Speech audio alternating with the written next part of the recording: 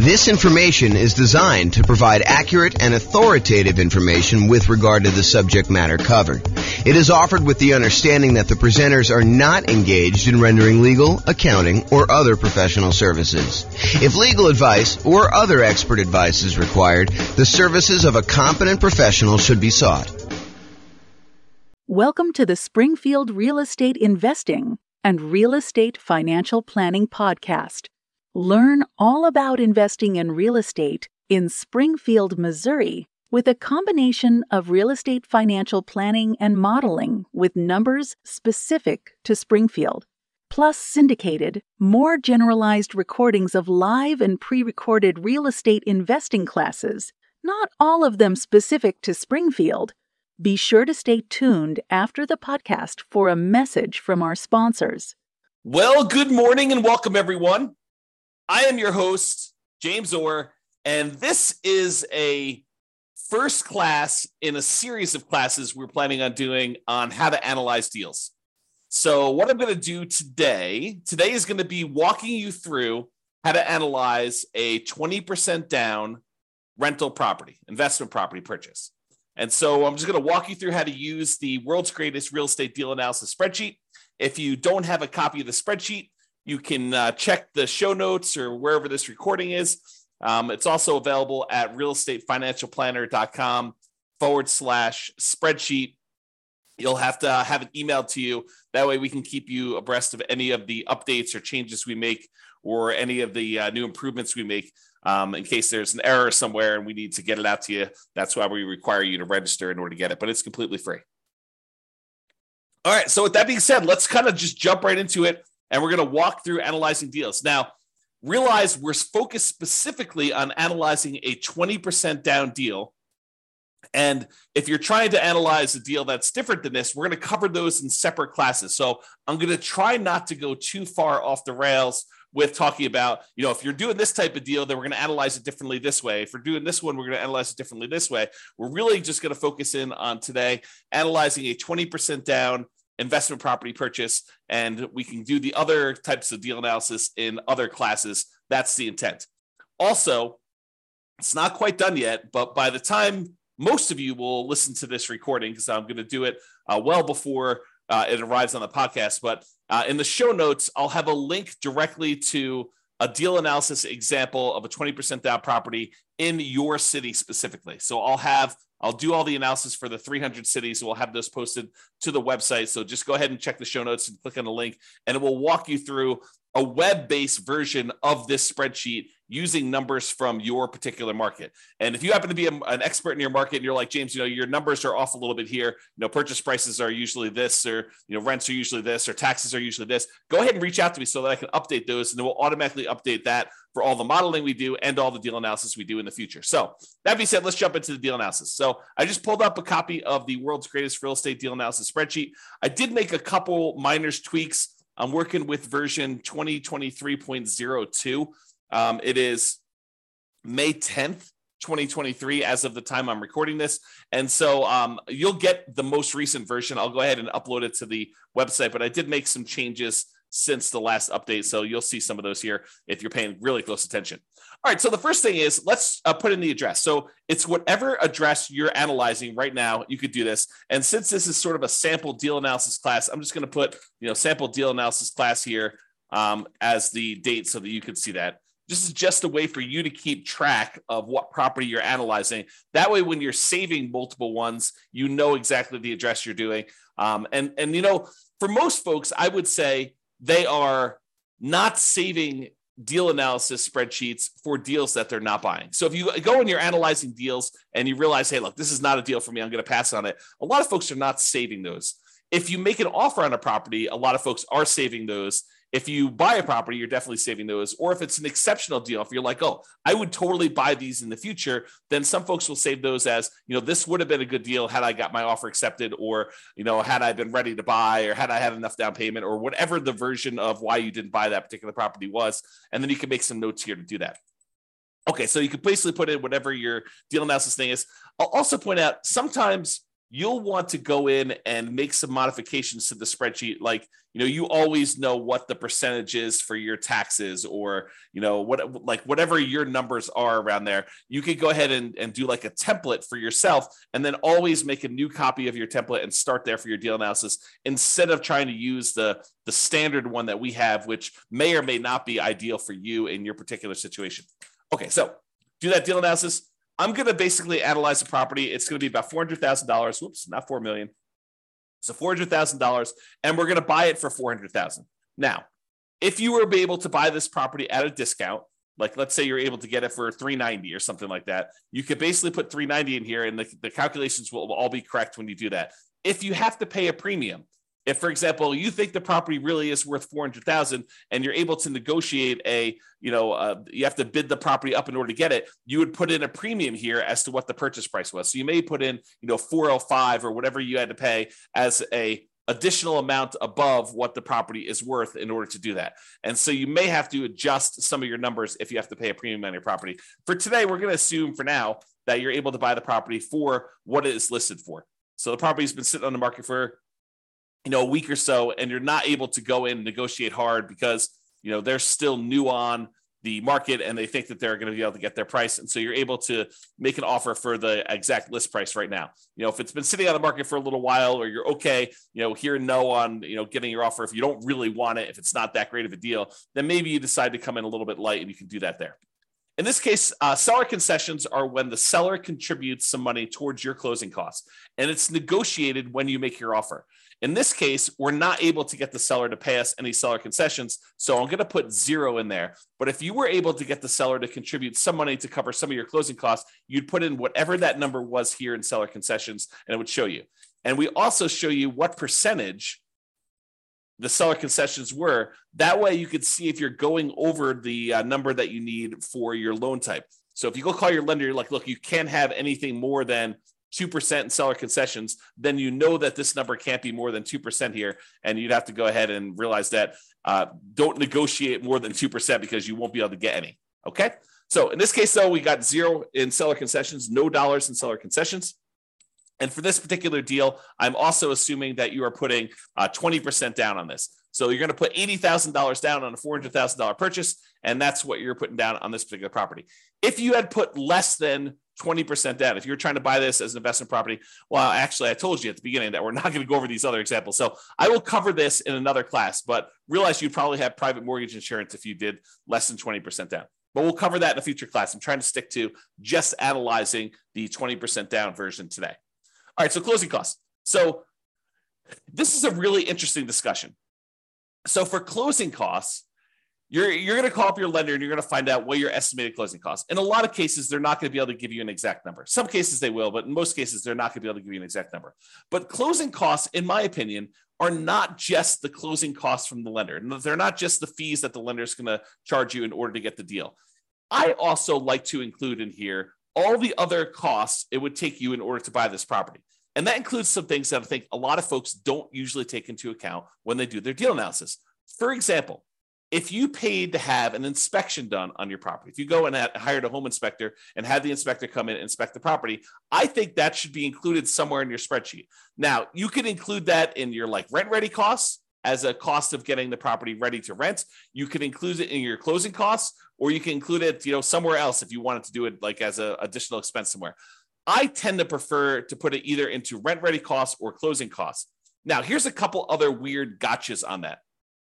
So sometimes you're going to pay for your appraisal not on the closing settlement statement. Sometimes the lender is going to say to you, hey, we need to get an appraisal done. I'm going to send you a link to my portal for you to prepay for the appraisal using your credit card. You're going to go on there and you're going to actually pay for the appraisal there. Make sure you include the cost of your appraisal here so that you actually take into account the cost of it.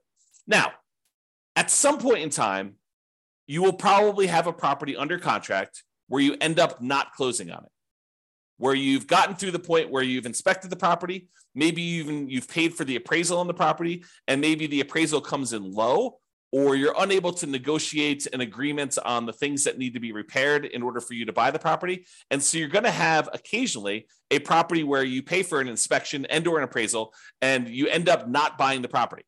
So where do you put those expenses on properties that you've never actually closed on, but that you have in order to acquire the property that you're eventually going to acquire. So you might go through a property where you paid for an inspection, you paid for an appraisal, and you didn't buy the property. Those expenses, in my opinion, need to be covered somewhere. It needs to be covered as part of the investment you made in order to buy whatever the next property you're buying is.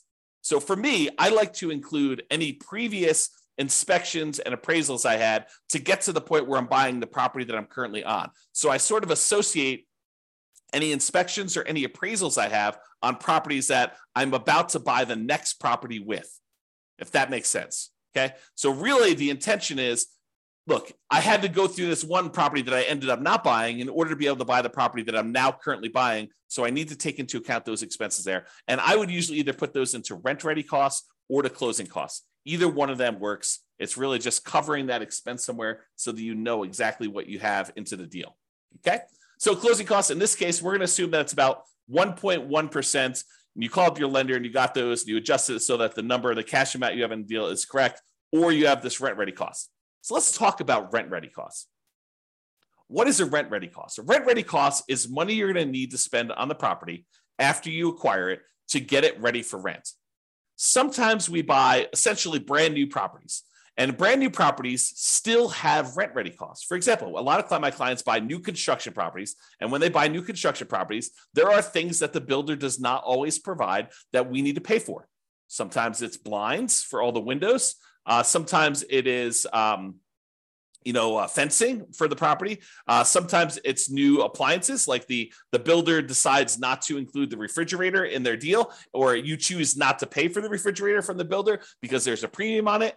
And so you have to decide what you're going to do there. So even for new construction properties, there tend to be things you need to do on a property to get it ready for rent. And usually what we do is we look at the inspection report to get an idea of the things that we need to do to a property to make sure that it's ready to go. You're always going to get, when you get an inspection, you're going to get a list of the things that the inspector believes should be handled, should be addressed on the property. You will be able to negotiate some of those, some of the time, with some sellers to get them to cover those.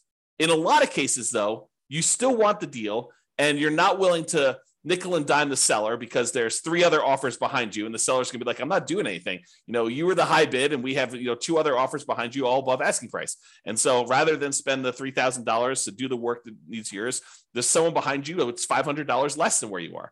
And so they may choose to not do the repairs. Or you may choose, as part of your negotiation when you make your offer that, hey, look, I'm not going to ask you for all the small stuff. If there's something major that comes up on inspection, then we'll definitely have to discuss that. But if, the inspector says, look, you need to replace this broken faceplate on a light switch, I'm not going to ask you to do that. Right? That's part of your negotiation in order to get your offer accepted. So there are going to be things you're going to need to have done on a property. That's where you put that number in rent ready costs. You put all the expenses you need to do in order to get the property ready to rent in rent ready costs right here. And so, even if you're buying a brand new property, you're probably going to have at a minimum $1,000. So, to put $0 in here, I may have had, trying to think about this. I'm going to estimate because there's no way I could do it exactly, but maybe 3 properties in my entire career that had $0 in rent ready costs.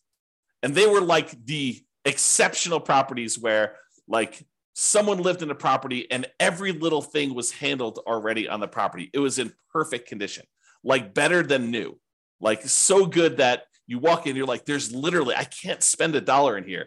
But that is so rare. In most cases, you're going to have some money that you need to spend on in order to have rent ready costs. Okay. So rent ready costs, you put them in there. Now, we're going to go down here in a second. We're going to look at different rents on this property. I'm going to show you what it looks like here. But this would add up if you had cumulative negative cash flow. So let's go ahead and assume for a second that you're only able to get, I don't know, let's call it $2,800 a month of rent on this property. Okay. So now you've got negative cash flow. You put in, we're estimating, it's not true, but we're estimating for this particular property that you have $2,800 a month in rent on it. And you can see from it that you have negative $329 per month in negative cash flow. So what then happens is this calculation, this is actually going to go calculate how much cumulative negative cash flow you have over the entire ownership period of the property. And if you want to see how we do that calculation, I'll go into overrides. We'll show you all what's going on here. So if we go look up the cumulative negative cash flow, just scrolling down until I find it. So here it shows you what the negative cash flow is per year on the property in the first year. So this is showing you that it's negative $3,948 in negative cash flow in the first year on the property. And you could also see here, this is the little spark line. The spark line shows you, the red dot shows you where it's negative, and then you can see where it eventually levels out and you have no negative cash flow on it. Okay, so first year, about negative $4,000. However, in year two, your mortgage payment stays the same, right? Your principal and interest part of your payment stays the same. Your taxes, they go up a little bit. Your insurance, that goes up a little bit. Your rent on the property goes up a little bit. And so a lot of the expenses on the property, which are tied to our estimate from rent, like vacancy and maintenance and property management, those all go up a little bit. But overall, your cash flow tends to improve because your rent goes up. Let's call it 3%, which is what I think we're using here. But your property, your principal and interest part of your payment remains fixed. And that's the largest part of your expense. So what tends to happen is your cash flow tends to improve over time. In this case, because we had negative cash flow to start with, it becomes less negative. If it was positive, it would become more positive. Okay. So in the first year, we had almost $4,000 negative cash flow, but in year two, we only had negative $3,310. And in year three, we only had negative $2,652. And in year four, we only had negative $1,975. And in year five, whatever it is, we had negative $1,277. In year, whatever this is now, six, negative $559. And then by the time we get to this year, year seven, we have $0 negative cash flow. So what the software does is it actually sums up all of these numbers for you and tells you what the total amount, the cumulative total of negative cash flow you have over this entire period until you no longer have negative cash flow. So we estimate that you're not going to have negative cash flow on this property. And what it does is that in order to help you be more conservative in your investment, it says, look, if you're going to have negative cash flow on this property, it is more conservative. It is prudent for you to take the total amount of negative cash flow that you're going to have for owning this property and to set it aside when you buy the property as part of your initial investment. Why do I say it that way? Why do I say that your negative cash flow is part of your initial investment? Because what negative cash flow really is it's deferred down payment. And the easiest way for me to show you this is to show you what happens if you put down more. So we have 20% down right now. If I decide to put 25% down, you can see that the negative cash flow is less. Okay. If I put 30% down, the negative cash flow is less. If I put 35% down, then I have no negative cash flow. So really what negative cash flow is it's saying, look, if you had put 35% down, you wouldn't have negative cash flow at all when you bought this property. But because we're choosing to buy a property with less down payments, we're deferring the down payment that we could have put down up front. Now we're choosing to pay that over time in the form of negative cash flow. Another way of saying it is you could go find a better deal if you could find a better deal. But if you're saying, look, I've gone and I've looked at my marketplace, I've analyzed 100 deals, and this is what deals are in my current marketplace with this interest rate, even if I'm looking for the best deals. Sometimes that happens. You could choose to go to a different market. You could choose to apply some of the 88 strategies we have to improve cash flow. Or you could say, look, based on the criteria that I have, the deals that are available in my marketplace, the interest rate environment that we're in, the rents we're able to get, all of those things say, look, if I put 20% down on this deal, it's going to have negative cash flow. And so really what I have is deferred down payment in the amount of $13,721. Okay. Now, what I want to point out to you is it better for you to put the 20% down or to put aside or to put more down and not have the negative cash flow? So in this case, we would have to have $13,721 set aside to address any negative cash flow we had in a particular marketplace, because in this case, we chose to put 20% down. Okay. So it's $13,721. Let's call it $14,000 just to round up. So if we had put 25% down, we went from $80,000 down payment to $100,000 down payment, which means that we put an additional $20,000 down. We had $14,000 in negative cash flow, or now we can put 25% down and we have $20,000 more and $100,000 down total, and we still have negative cash flow. If we put 35% down, which is about, let's do 34% and see where it is. 34%, 33%. Okay, so 33%. So instead of putting $80,000 down, we could have put $132,000 down and not had negative cash flow. In other words, we could have put $52,000 more down to acquire this property, or we could have set aside $14,000 to address the negative cash flow issue. Would you rather put $52,000 down or put $14,000 more into a savings account to address the negative cash flow issue you have on the property? The choice is yours, right? Because you could have put $52,000 more down, or you could have put $14,000 aside in order to address the negative cash flow. That's the difference, right? That's the difference between putting it up as down payment or setting it aside as deferred down payment in the form of negative cash flow over time. Okay, so let's go back to 20% down. We've had that discussion. So if you had any cumulative negative cash flow, it'll calculate it here, and it will use that as part of your return, because now you have this cumulative negative cash flow in addition to your down payment and your closing costs and your rent ready costs. That becomes part of your investments when we calculate return on investment, because you have to have that money set aside to prudently make this investment in addition to reserves, which we'll talk about here in a minute. All right. Okay. So now it tells you your total amounts that you invest in the property. $80,000 for the down payment, $4,400 for closing costs, about $3,000 in rent ready costs in this example, about $13,721 in cumulative negative cash flow that you've just set aside somewhere in a savings account, maybe with your reserves, where you have those ready, available for the negative cash flow that you inevitably get. I don't want to confuse the issue.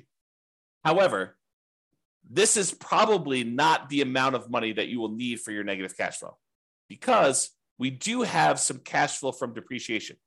When you buy a rental property, you get tax benefits of owning the rental property. Those tax benefits can be used to look like cash flow, cash flow from depreciation. The tax benefit is called depreciation, so we call it cash flow from depreciation. So you could actually say in each paycheck you get from your job, you say, look, I know at the end of the year, I'm going to get this depreciation benefit by owning this rental property. So instead of actually just waiting to the end of the year for my tax return to be done and getting a refund by overpaying my taxes, what I could do is I could go into my job, my employer, go to HR and tell them, look, I would like to make some adjustments to my exemptions because I know that I'm getting about this amount back on my taxes at the end of the year. So I can adjust my exemptions so that I get more in each paycheck that I could then use to address the negative cash flow on the rental property, or to supplement positive cash flow if you were getting positive cash flow. It doesn't have to be negative. So in this case, it shows you that using the below market rent that we just put in here for this example, that negative $329 in cash flow plus $206 in cash flow from depreciation, which we've estimated based on our effective income tax rate. So you have to put it in here to estimate it. It's based on your actual income tax rate. But in this case, we just use an estimate. You can put whatever your number is here. So now we're saying that $206 is expected to be cash flow from depreciation, negative $329 from cash flow. So really the total between these two is the sum of these, or negative 123. So it's not really negative 329. It's really negative 123. So this is conservative. Okay. That's why we're saying it's more conservative to do it this way, even though really you're not going to have anywhere near that much negative cash flow. It's going to be more like negative $123 a month instead of negative $329 a month because of the tax benefits, the cash flow from depreciation. All right. I think I covered that. So this calculates your mortgage amount. Then you're going to call up and you're going to get your mortgage interest rate from your lender. In this case, since we're putting 20% down, it's probably going to be in the 7% range right now, maybe even a little bit more. All right. So that's going to adjust your cash flow a little bit too. We're going to do a 30-year loan, 360 months. You'd get that from your lender too. If you're going to decide to do a 15-year loan, you'd get that. It'd be 180. In this case, we're doing a 30-year, 7% down, 7% interest rate, 20% down loan to do that. If you had private mortgage insurance, you'd put it here. We're not going to cover that today because you put 20% down and you don't have private mortgage insurance when you put 20% down in the property.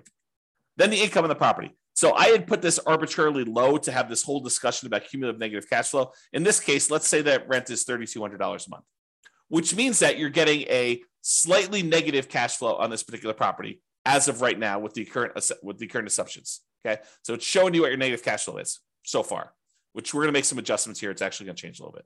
All right. Vacancy rate. So vacancy rate is not an exact number. And I'll give you an example to prove this to you. Let's say you have a property whose rent is really $3,200 a month. That's fair market rent.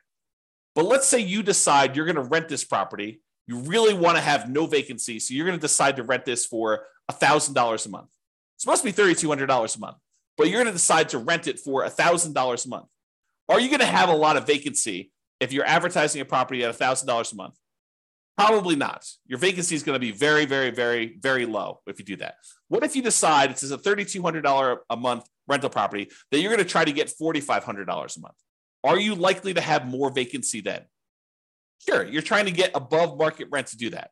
So really, vacancy is a function of the rent that you charge. And rent is not exact either. In most cases, rent is a small range, right? No two properties are completely identical, and no two people are completely identical. And so rent tends to be this slight range. It could be really $3,100 to $3,300 or $3,000 to $3,400. So there's this range of what rents could actually be.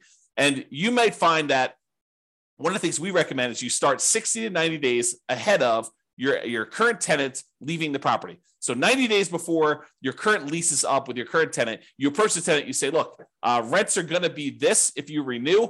Are you going to renew? We need to know because we're going to start marketing the property and we want to get our next tenant lined up before you move out.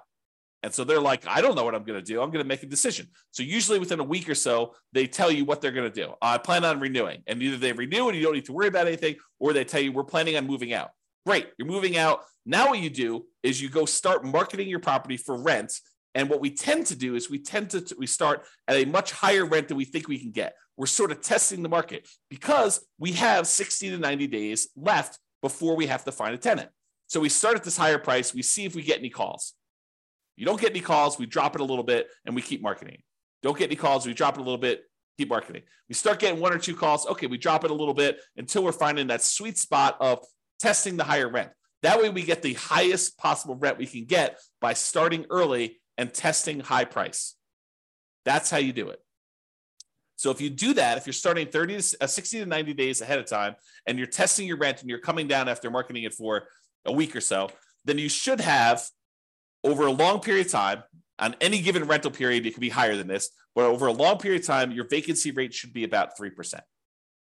You can choose to change your dynamics, try to get a higher rent, not start 60 to 90 days ahead of time, and you could have a higher vacancy rate.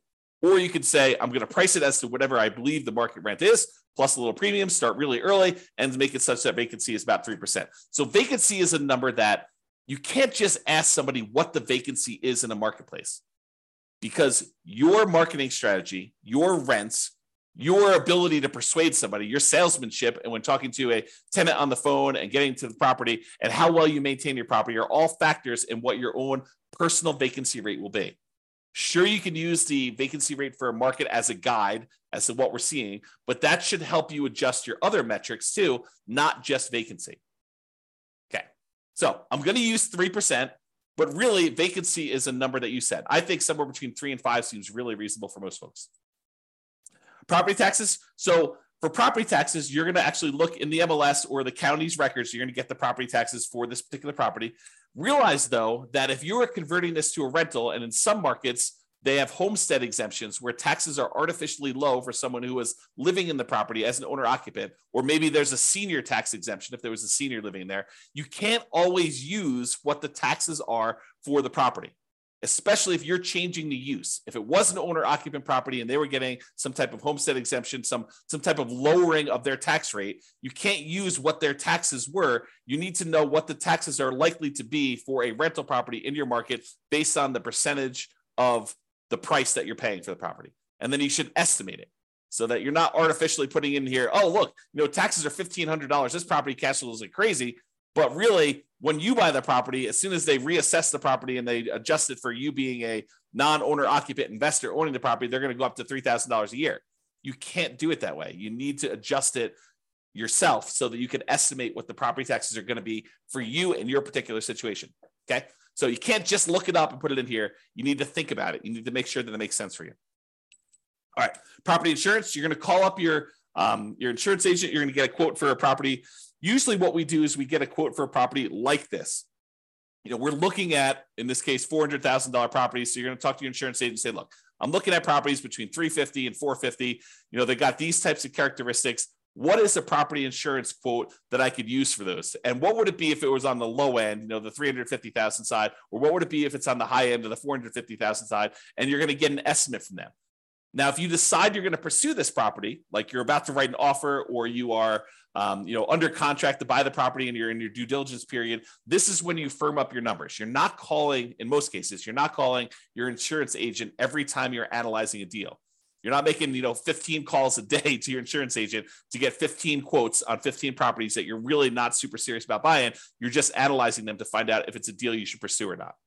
So you're getting estimates, you're using those. And then once we decide to move forward with the property, either before we make an offer, if you're a little bit less sure about insurance and stuff like that, or in most cases, when you're a little bit more sure and certain and you've got some experience, it's usually during your due diligence period after you've put the property under contract. Okay. So you're going to estimate that. This is actually a little bit low. I'm going to put it up here. We'll say it's $1,800. In fact, that may even be a little low, depending on the insurance policy you get and how much of the risk you're taking on yourself. We did a whole class on insurance, which we'll probably do another one where we talk about like how your insurance rates can change based on your situation, how much risk you're willing to take on yourself and your premiums. Okay. In this case, there's no HOA. So we got that. So we're down to negative $41 in cash flow. If you have any utilities that you're paying as a landlord, you put those in here. If you have any other expenses you're paying here for the property, like snow removal or something else that you're paying for, you could put those in there as other expenses. Maintenance on the property. So I separate out maintenance and capital expenses. We have a whole class on how to calculate what number you should put in for CapEx. Some people choose to include it in maintenance, but you'll get a feel for this over time. But part of it is you need to look at the dollar amount that you're doing and make sure that the percentage makes sense to you. So if you figure out, what the maintenance you expect to have on the property, how many on average, plumber calls and electrician calls based on the condition and the age of the property, the effective age of the property. You'd want to estimate this, carpet replacement or flooring replacement on a property between tenant turns, how often that's going to happen. You can estimate all this for maintenance and make sure that your number makes sense there. I'm going to use 10% for this case. I think that's in the ballpark for a lot of properties, especially newer properties. However, if you've got a much older property, this number could be twice that. So just realize that, that this could be a wide-ranging number depending on the quality of your property, and realize that you need to adjust for that. The capital expense number, when you go through the capital expense worksheet, you'll see that this number is usually pretty significant because you should be setting aside money for that roof. It's coming. You're going to need to replace the roof at some point. That you're going to need to replace the furnace. You're going to need to replace the air conditioner. So you got a budget for these things. Those are examples of capital expenses that are coming. And the life cycle of these things generally. And so you could say, look, roofs last about 20 years in my marketplace or whatever it is normal in your marketplace. And so you need to take the price of a roof, adjust for inflation out into the future and say, it's 10 years old now, so I only got 10 more years left on it. Or it's brand new, I got about 20 years left on it, and adjust the price you're paying 20 years in the future with some inflation in there and calculate what you need to set aside. That's the whole CapEx class. Go watch that one for details on how to get this number. All right. And then management. In this case, if we had a professional property manager and they were charging us 10% of gross rents, this would be negative $41 a month. In this particular case, I'm going to say you're managing it yourself, and that significantly changes the cash flow numbers. We went from being negative $41 a month to now we are positive $269 a month, and we no longer have that cumulative negative cash flow thing either because we decided to self-manage. If you're going to hire a professional property manager, put this in here. If you're going to say, look, I actually have some hard costs of doing property management. I need signs, I need lockboxes, I need all that stuff. And you want to set aside a certain number in here. Maybe you decide to put in, not 0.5 there, 0.005. Hey, look, I need to set aside probably that's even a little high. Let's do 3.5. So I'm going to set aside, about $130 a month to cover my hard costs of having to manage this property, printing statements, mailing things, the software I use to manage my own properties, the signs, the lock boxes, all that other stuff. I'm going to put a hard cost in here to kind of account for my management costs. I think that's reasonable. If you're going to actually hire a professional property manager, a lot of those costs are going to be covered by them and you can put in the full number. Some people will choose to put 0 in here. I think that's less than ideal, but you should probably put something in there even for your own costs. All right. Then we estimate what the land is worth because when we calculate depreciation, we cannot calculate the value of the land when we calculate our depreciation, it's only the value of the building. So we estimate what the land is. A lot of times you can get this from your CPA, or if you go onto the county website, sometimes they'll tell you what the value of the land is estimated at, and you can then use that as a defensible position for putting in what the land value is, and you can use the rest of your purchase price as the value of the property, which we do automatically in the spreadsheet. So put in whatever land value is. It shows you what the dollar is. If this is a residential property, which if you're renting to people, it probably is. If it's commercial, you put in C here, and that would adjust your depreciation period. In this case, we're using R. And then whatever your estimated effective income tax rate, again, we're estimating your tax benefits. This is not intended to do your taxes for you and tell you what your tax rate is and then be able to show you that. So estimate what your effective income tax rate is. Go look at your last year's tax return and go ahead and use that. As if you don't know, go ahead and do it that way. And then you can put in a number here. I think 20% is probably a pretty good number for some folks. I mean, not everybody, but you can do that. All right. So that being said, you put in all your numbers. Now we're ready to do some analysis. We look over here and we can see a bunch of stuff. For the sake of time, because we're running, I don't know, relatively short on time for what I hope to do, I may not cover all the different things. I'll try to go through as many as I can, but we'll kind of see where we end up. So the first thing a lot of folks like to look at is this cash flow one. And we've been talking a little bit about it when we talked about that cumulative negative cash flow thing. But this shows you three numbers. It shows you your monthly cash flow on a property, how much money you're making after all expenses on the property, your monthly cash flow. And it shows you that number right here, $269 a month. It also shows you your estimated cash flow from depreciation, that tax benefit you get by owning this rental property. And then it sums up these two numbers and shows you what we call true cash flow. True cash flow is simply the sum of your monthly cash flow on the property plus the tax benefits you get by owning that property, the cash flow you'd get from depreciation. It is the true cash flow you would get by owning the rental property. And that happens to be $475 a month if you bought this property with 20% down, okay? Then it uses some of these numbers and some of the other calculations, and we look at what our return is in dollars for the first year. So if you want to see the first year, if we just look at the raw returns, we're making about $12,000 from appreciation. The tendency for property values to go up, we're estimating a 3% appreciation rate. And so we're making about $12,000 from appreciation. Now, this is true whether we are just looking at the dollars for not including reserves, and if we're including 6 months of reserves, or if we're including 12 months of reserves. That's what these three different ones are. This is the total return you're getting in dollars if you have no reserves at all. This is the return in dollars if you have 6 months of reserves, and this is the return in dollars if you have 12 months of reserves. And so it shows you the difference in returns for those calculations. Appreciation is the same for all three, okay? Then cash flow shows you have $3,229 per year in cash flow by buying this property, and that's the same for all three. Then how much you're paying down on the loan, your debt pay down, that's the red bar. $3,251 is how much you're paying down on the loan in the first year on this property. And that's the same. And then that cash flow from depreciation, this number times 12, basically. And it shows you it's $2,473. That's your cash flow from depreciation. Then you have no reserves in the first one, so there's no gray bar, but there is a small gray bar here showing you what the return you're earning on the 6 months of reserves that you set aside. So we assume that if you're going to have 6 months of reserves, you're setting that aside in some type of account where you're earning a return. And for the 6 months one, we use 1% as the default. So you're earning 1%, you have it in some type of savings account. So you're earning $340 per year on setting aside 6 months of reserves.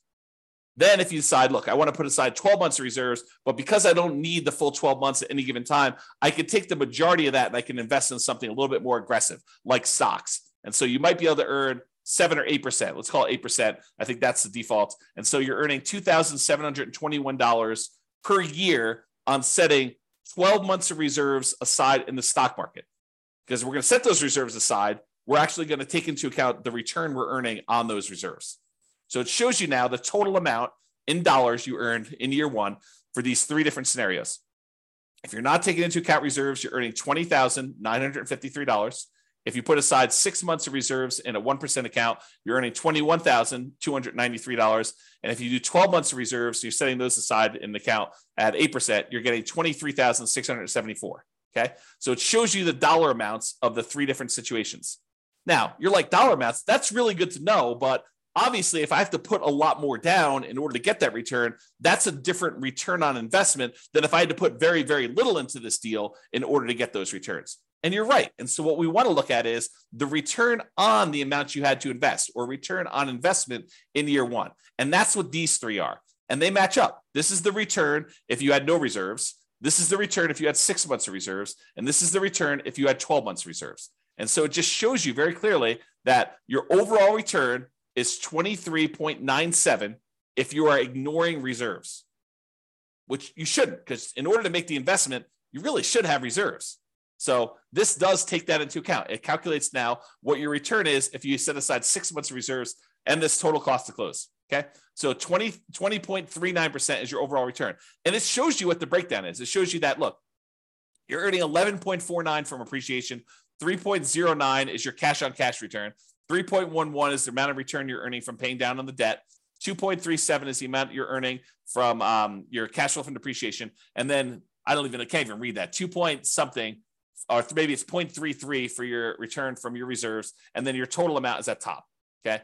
And then this is the return if you put 12 months in. It's 19.5.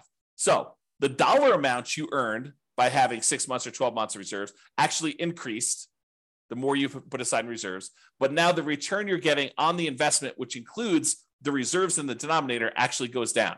So it suppresses your return by having this amount in the denominator, by having this amount that you needed to invest in order to acquire the property. So if you were going to lie at a cocktail party and tell them about how great your return was, and you were going to ignore reserves, you'd tell them 23.97. But that's not true, right? Because in order to invest in this property, you really do need to have reserves. So really, if you set aside 6 months of reserves and you were earning 1% on that, that'd be 20.39. If you were setting aside 12 months, it's 19.5. And if you're like, James, this 8% you're using for the reserves, that's not appropriate. Well, let's go change what that is. So do a search for reserves. And let's see. So here you go. The rate of return you're earning on the 6 months reserves, we have it at 1%, but you could override this. So the rate of return we're earning on the 12 months is 8%. So let's go ahead and change it. Let's say, I'm only really earning 4%. Great. Let's put it 4%. It'll adjust all these other ones. If you want it to go back up to 8% in year two, you can have it do that. I'll go ahead and leave it out for now. And then we go back here, and provided the software is working, it changes that number for you. So now it recalculates it. It recalculates what you're actually earning on that and what the overall return is. And you can override that for any year. You can override any number, right? You can change the return for that. You can change the return in dollars you're earning. You can do anything you want here and override any of those numbers. That's what all the overrides are for. Okay. Also, the interesting thing about overrides, which we'll cover in a class, probably not soon, but eventually, is because the way it's set up with all these overrides for all these different years, now we could track and see how your investment performs over time. You could put in what your actual appreciation was in year one. You could actually put in what your cash flow was in year one. You put in what your actual debt pay down was in year one and your depreciation benefit was in year one. And then we could see how your investment performs because you're using real numbers. So this could be a tool now, not only to do deal analysis when you acquire a property, it could also be your deal analysis over time to keep track of how your investment performs. Okay. And we'll talk about that in another class. All right, so now you're looking at this. And with these three numbers, I think for most people, that's what they're looking at to make a determination as to whether they invest. A lot of times they're looking at cash flow. A lot of times they're looking at the returns. A lot of times they're looking at this cash on cash return on investment, which is the green percentage as to how much they invested. And they're looking at overall, is this a profitable investment for me? I'm making $21,000 or so by making this investment. And it's about a 20% return. Is that meet your deal criteria? Is that something that gets you excited about buying this property? For some people, it's like, yeah, that's a lot better than what I'm doing elsewhere. Other people, it's like, heck no, I'm not getting out of bed for, less than 50% return or 100% return. It really depends on you, the types of deals you're doing, the type of strategy you're doing, your marketplace, and the economics that are going on. And so you got to decide what a deal is for you. Okay. So those are the top three. Let's talk about some other ones. This shows you your returns if you sold the property at this year. So if we look at year 6, you can kind of see the return you're getting is this 3 different returns, but it shows you the range of what they are if you sold the property. And it does take into account the expenses of sale. Your real estate commission going out, your share of closing costs when you sell a property, your depreciation recapture tax, and your capital gains tax rate. So it does take those into account when it calculates your returns when sold. It shows you a simple annualized return on investment number, a compounding return on investment number, or compounding annual growth rate is another way of looking at that, or the internal rate of return if you like those. So it has all three flavors of your return, depending on which one you like, and you can see what the overall return is. And you can see how those diverge over time and what they end up being.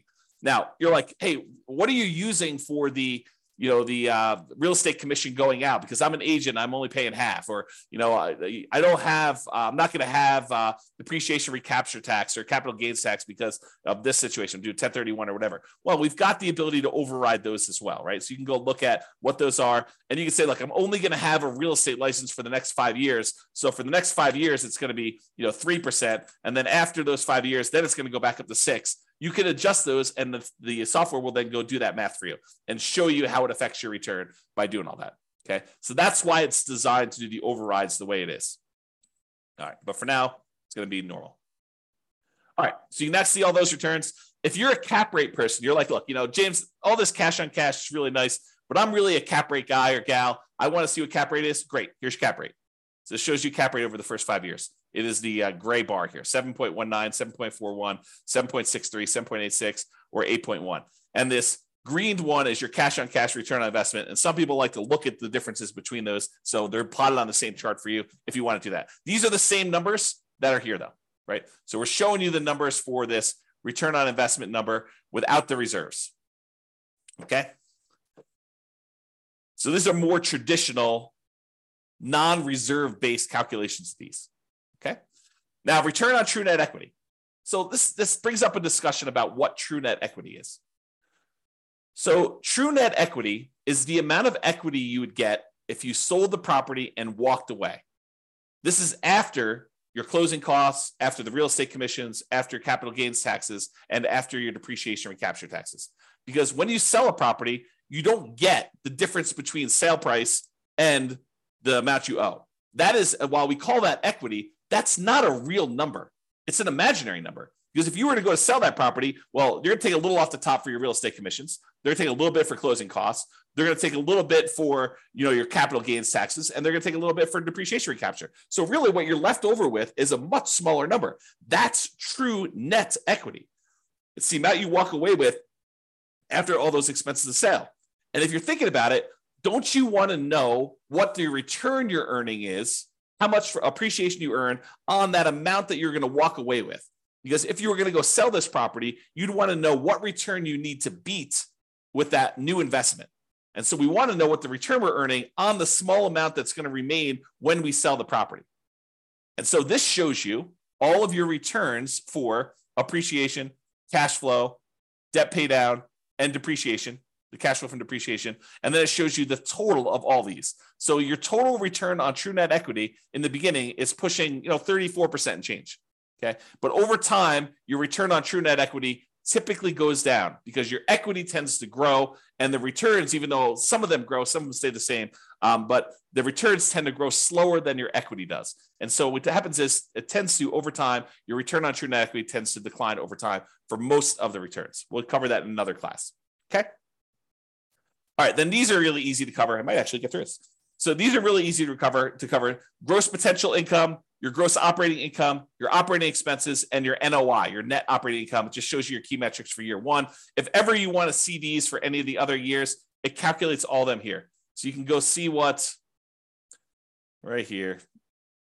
Monthly gross potential income shows you that. Monthly gross operating income, annual gross potential and annual gross operating income. Then it calculates a whole bunch of expenses on here, shows you your annual operating expenses and your net operating income on all these. And so you can go look at them. And if you wanted to override any, if you're like, hey, look, my net operating income in year two was this, you can go ahead and use any of the overrides for any of these numbers, honestly. I basically made everything overrideable so that you could override whatever you want. All right, so it does all those. Then your annual non-loan expenses, how much you're putting aside for vacancy, how much you're losing for vacancy, really. Property taxes, what you're paying for that. Insurance, your HOA costs, any utilities you're paying as a landlord, any of these other two expenses, the maintenance you're setting aside for the property, CapEx, if you're setting aside money for CapEx, and then what you're spending on property management. So that's all there showing you for year one. And of course, you can go look at overrides to see any of those other years if you want to as well. And then finally, this equities and cost to access equity. So ignore the dotted lines for a second and just look at the solid lines that are going up to the right. The darker section is your true net equity. It's that one we discussed over here. It's the amount of money you get when you walk away after sale, after taking into account real estate commissions, closing costs, capital gains taxes, and depreciation recapture tax. So it shows you how much dollar amount you'd have for that. So looking over here on the left side, you can see the dollar amount. It's about, I don't know, whatever this is, $60,000 for the amount of money you'd have in your equity, your true net equity. And that tends to increase over time. Now realize your cash out refi equity is how much money you could do a cash out refinance for a loan. And that usually is up to a maximum of 75% loan to value. You can adjust that percentage here. I forget where it is, but you can do a search for it and find it. But it's basically 75%. It is 75% loan to value. So if you did you could go to 85% loan to value on that one. It's going to change this chart and show you now your numbers are much higher. Okay. Let's go back and do the real number though. So 75% loan to value is what it typically is. And then it will show you how much equity you have to get up to that 75% loan to value. And so it shows you this light gray bar, how much cash out refi equity you have on your property. Now, that's all nice and good to know how much in dollars you can have in equity and to see that. What's more interesting though is how much money did you need to spend to get at that equity? What is the cost to access that equity? Because if you're able to pull out $5,000, but it costs you $5,000 in refinance costs in order to get at the $5,000, that's really expensive money.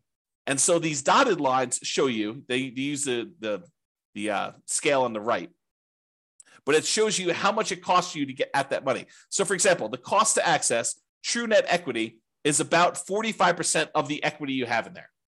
Because real estate commissions are large, closing costs are large, your capital gains are large over time, your cash flow from your depreciation recapture taxes are large over time, that those are very large expenses for the amount of money you get out. And so you can see that those, while they decrease over time, or this is over 20 years, you can see that they decrease. They're relatively expensive. It's relatively expensive for you to pay all those costs to get out of the property. And so this is a percentage of the amount you're getting back that it costs you to get those. Okay. And then this other dashed line shows you the cost to access your cash out refi equity. It's zero at the beginning because you don't have any money you can access.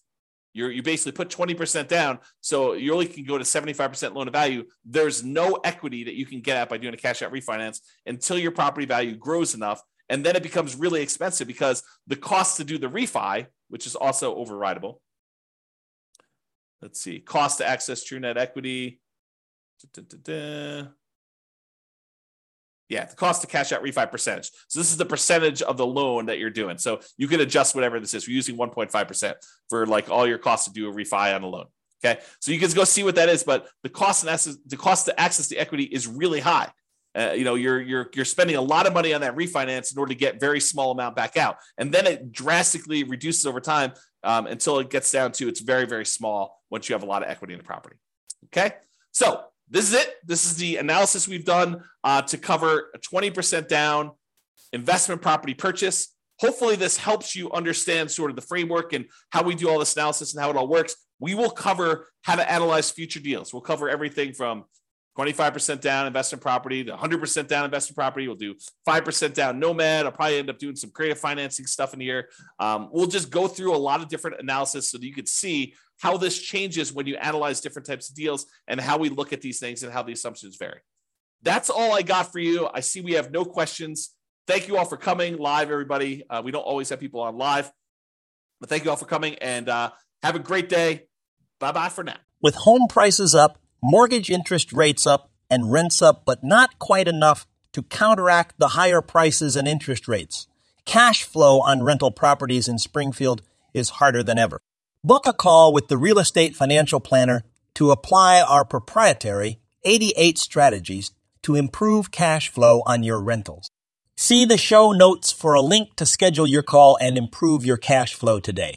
If you're a real estate agent, lender, or professional in Springfield that wants to help our real estate investor listeners, consider reaching out to learn about collaboration opportunities with this podcast. We'd love to add more value to our listeners by having you assist our investors buy, sell, and finance their real estate investments. See the show notes to schedule a call to discuss collaboration opportunities